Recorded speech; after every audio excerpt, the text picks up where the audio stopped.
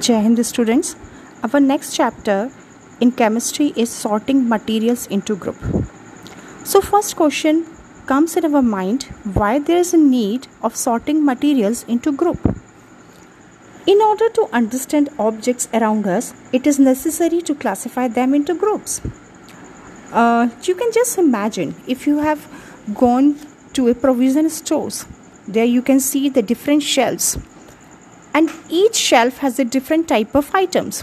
One shelf contains only grocery items, one shelf contains only chocolates, one shelf only contains oil, and one shelf only contains the biscuits and all.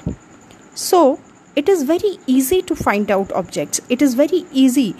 So if we can say that, we can conclude that the main objective of sorting materials is for our convenience, as well as it is also a time-saving process.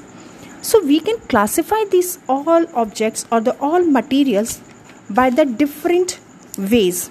Like we can classify objects on their physical appearance. We can classify objects on like they are living thing or the non-living thing. We can classify them on the basis of the material of which they are made up of. We can classify them on the basis of they are lighter or heavier on the basis of their weight or the mass.